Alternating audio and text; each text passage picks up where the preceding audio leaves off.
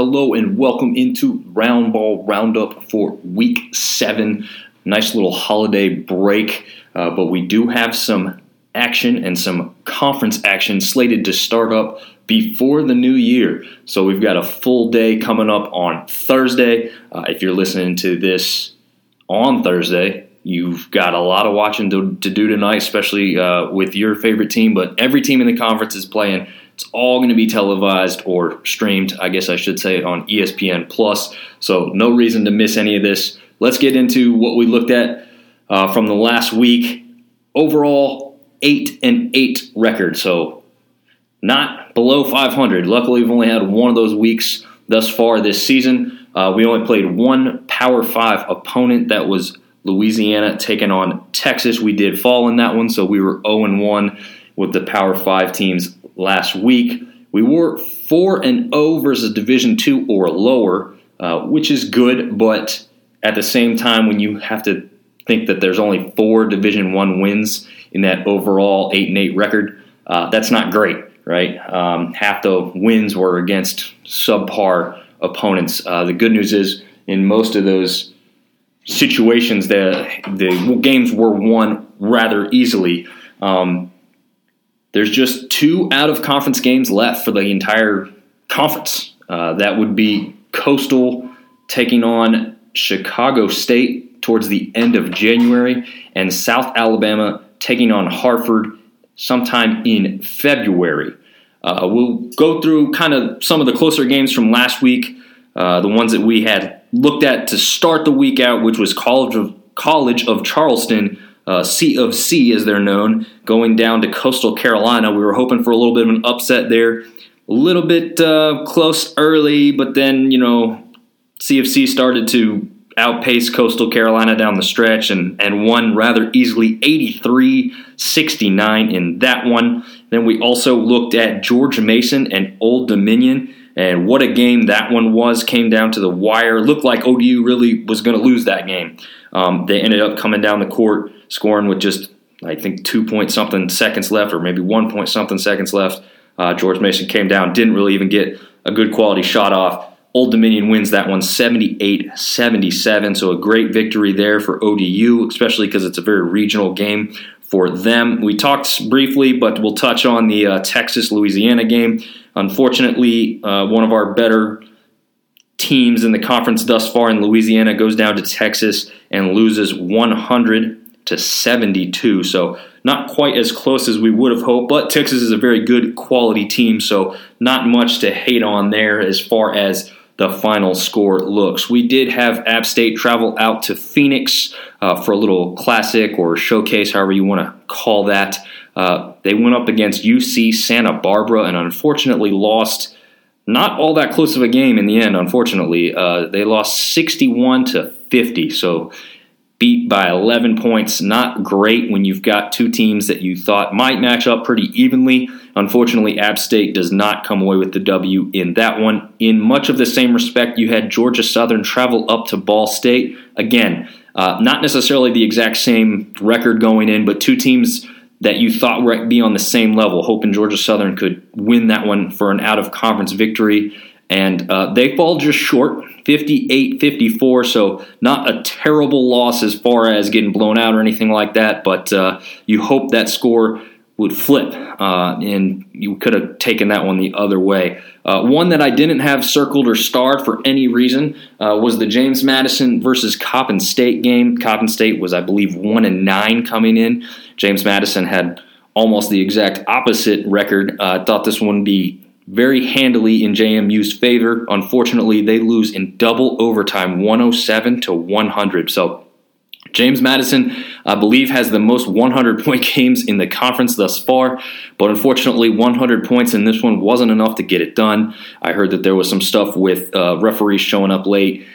They kind of out of the game early, definitely fought back to get in it again, but unfortunately just fall short and lose to what really is a bad Coppin State team, so very unfortunate loss there.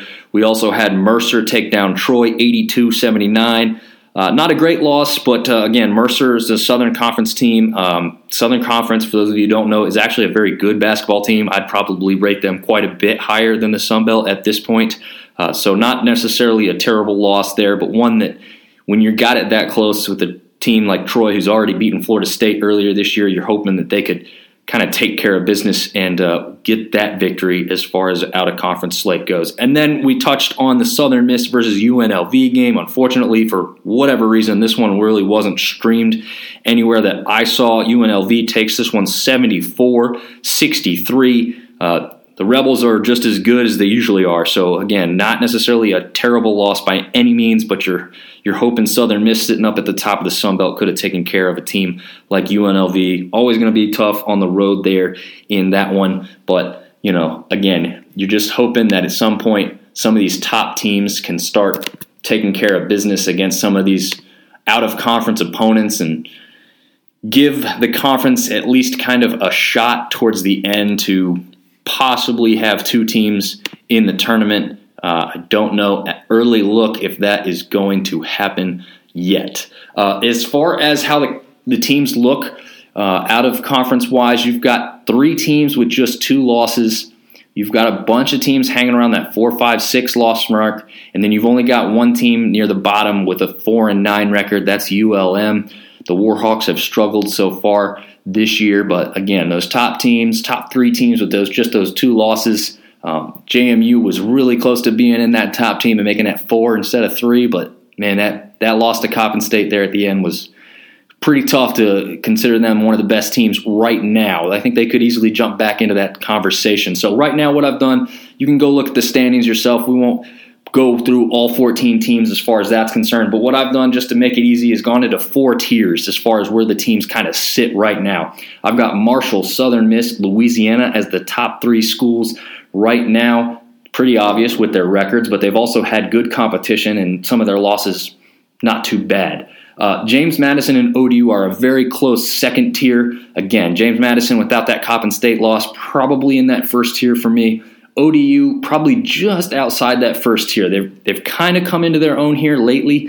Nice little winning streak, but some of those games most of those games have really been close. And if I'm going to put them in the top tier, I want to see them beat some of those teams a little more soundly instead of kind of just barely winning by 1 or 2 points.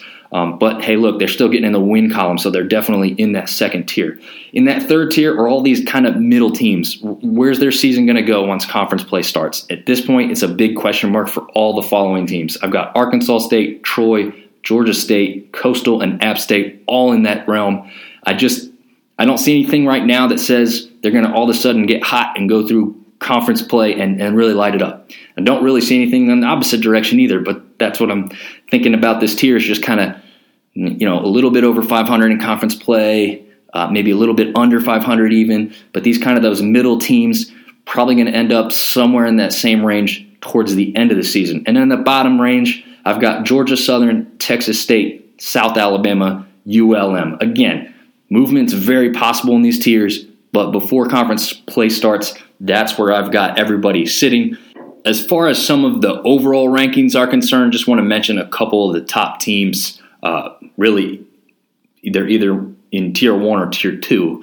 But these are the top teams. This is including every Division I team, so that's why I'm going to mention some of this stuff.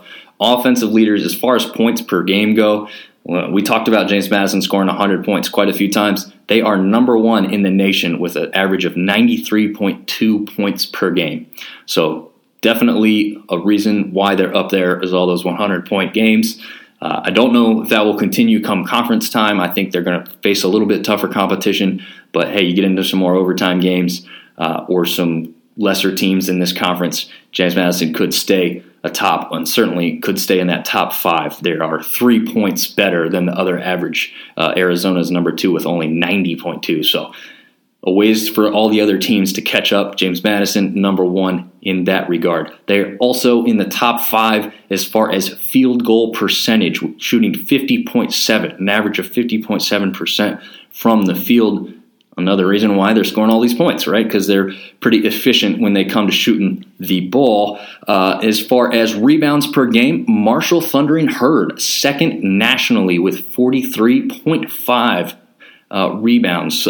So doing great so far. Obviously, Hanlogton is one of the main reasons for that. We'll touch on him if you're not familiar with him going forward. And they're also in the top 5 as far as blocks per game, tied currently with Alabama Crimson Tide. And if you haven't been paying much attention, Alabama Crimson Tide is pretty much just as good in basketball right now as they have been in football for the past several years. So definitely a good mark for the team to look at there, averaging 5.8 blocks. And then we'll go back to the point differential. James Madison ranks number 2 with 26.5. They are positive 26.5 in point differential. That ranks number 2 nationally. And now we'll jump into finishing out with what some of the individual players you may want to keep an eye on once conference play starts here. Nationally, again, for all of this is not just the Sun Belt Conference. This is nationally ranked at each spot here. So in points, we've got number 12, Tavion Kinsey in the nation for Marshall. He's averaging 21.2 points per game. We've got someone coming in ranked number 25. That's Jordan Brown for Louisiana, 19.7 points a game. We've got somebody just outside the top 25, rounded out with number 27, Andrew Taylor, also from Marshall, 19.5 points per game. As far as rebounds are concerned, we've got number 7 in the country, Mika Hanlogden from Marshall, averaging 11 a game. Number 9, Assam Mustafa from Coastal Carolina, 10.5 per game in rebounds. And then just outside the top 25, rounding out the rebounds, number 28, Kevin Samuel from South Alabama, averaging 9.3 per game. As far as assists go, just 2 guys on the list in this one. Number 17, Themis Folks from Louisiana at 5.8 per game. And then just outside the top 25, coming in at number 32, Tavion Kinsey, again from Marshall, 5.4 assist averaged per game. As far as blocks go, we've got some guys that can really get it done. Number 11, Mika Hanlogden, once again, Marshall, 2.6 blocks per game. Number 18 on the list, Justin Abson from App State, 2.4 blocks per game.